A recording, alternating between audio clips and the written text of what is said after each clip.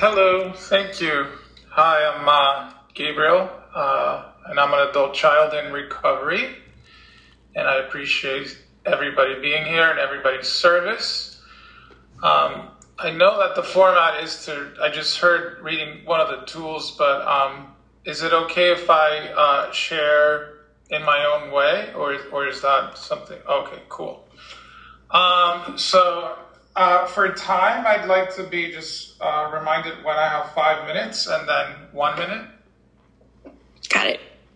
Thank you. Thank you, Reshma. Thanks for keeping time. Sure. Okay, so the thing that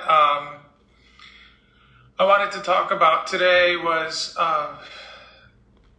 this. When I was in high school, or even when I went to high school, I grew my hair long, kind of like it is now, which is, the pandemic. I grew my hair, and because, it was easier to not have to get haircuts and stuff. But it's bringing me back to being in high school, just this length of hair that I have right now.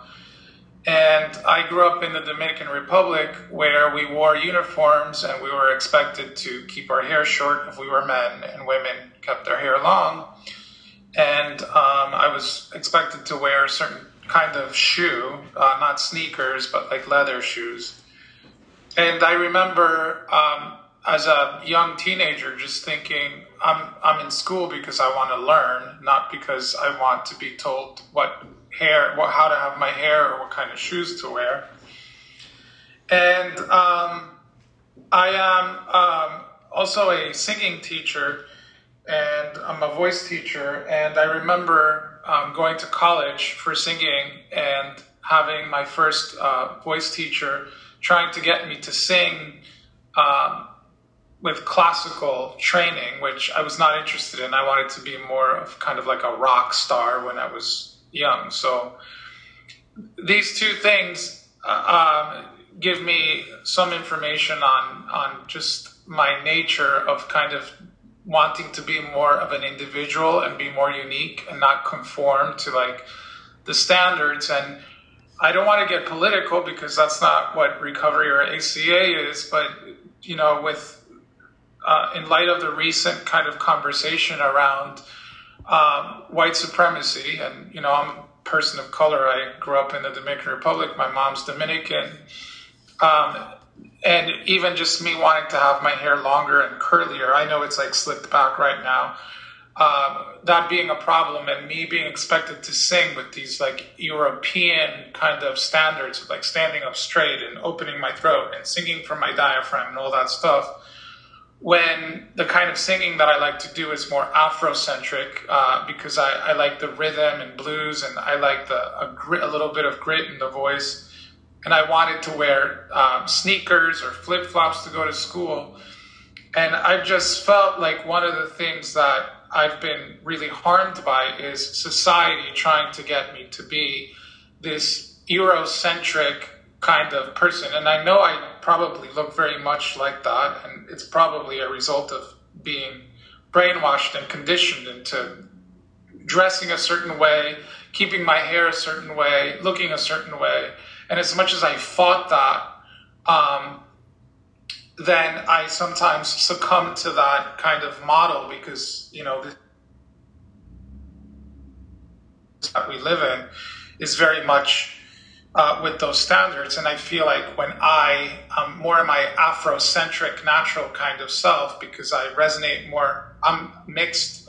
My father's European, he's Caucasian and white, and my mom is Dominican.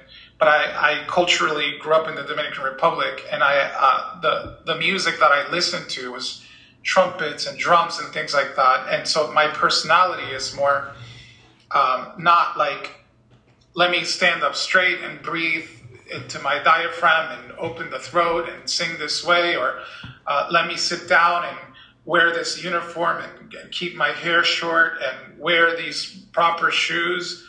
I don't want that. I want to just kind of be free. And to me, what freedom meant was being able to grow my hair long, wearing comfortable sneakers because I was going to spend a long day in school. And then I had to be confined to this like desk and chair and stuff like that. And I normally talk about my mom and dad stuff in ACA, but now I want to talk about my society and culture stuff, and that stuff really harmed me. And the thing that harmed me the most, I think, is that me being this more Afrocentric kind of inclined person, even though I seem like a total hypocrite right now because I don't look like that, but in my heart and soul, I feel more like that.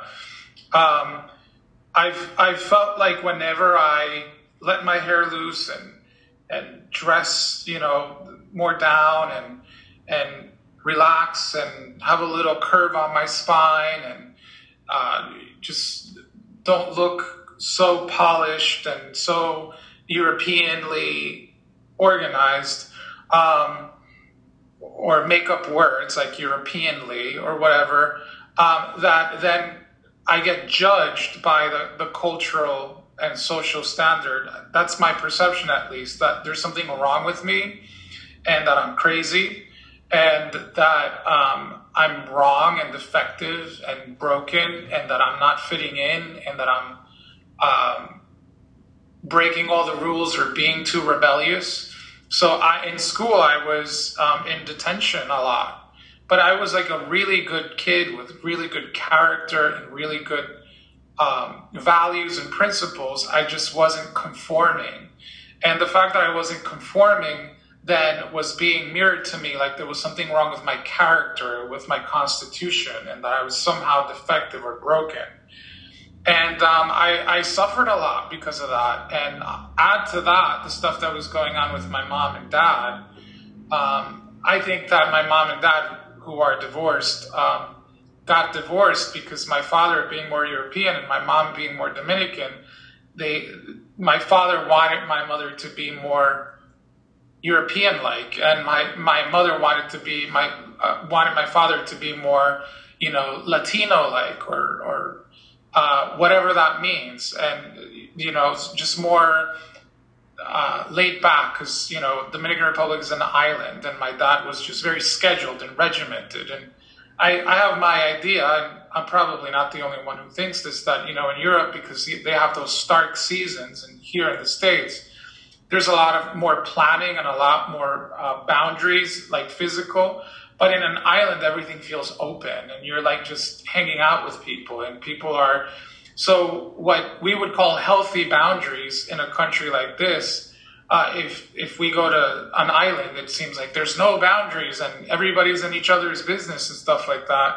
But I think that's a result of the environment. And so me having been born here in the States and going to the Dominican Republic and then coming back, like I feel a lot of times like I have whiplash from like how everything changes, like all the rules. So here I'm not allowed to be as friendly and warm because then it seems like I'm being creepy or intrusive or weird.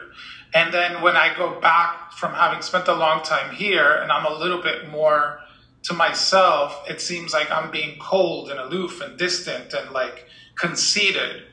And, I speak English and I speak Spanish and I'm bisexual, so I date men and I date women, and I just feel this like crazy thing where it's like I can't find the ground of like how to be as a person. And I feel that that's like one of the main secret internal themes, because externally I act as if I have it all together and everything's okay. And I've learned to conform and dress like this and respect all these rules and boundaries. For example, I just moved to a new apartment in the Upper West Side of New York City, and I'm used to knowing it's a building and there's only 2 apartments in this floor. And I introduced myself to my neighbor when I bumped into them in the hallway, and I felt like I was met with this energy of like, why are you introducing yourself to me like that? we don't do that.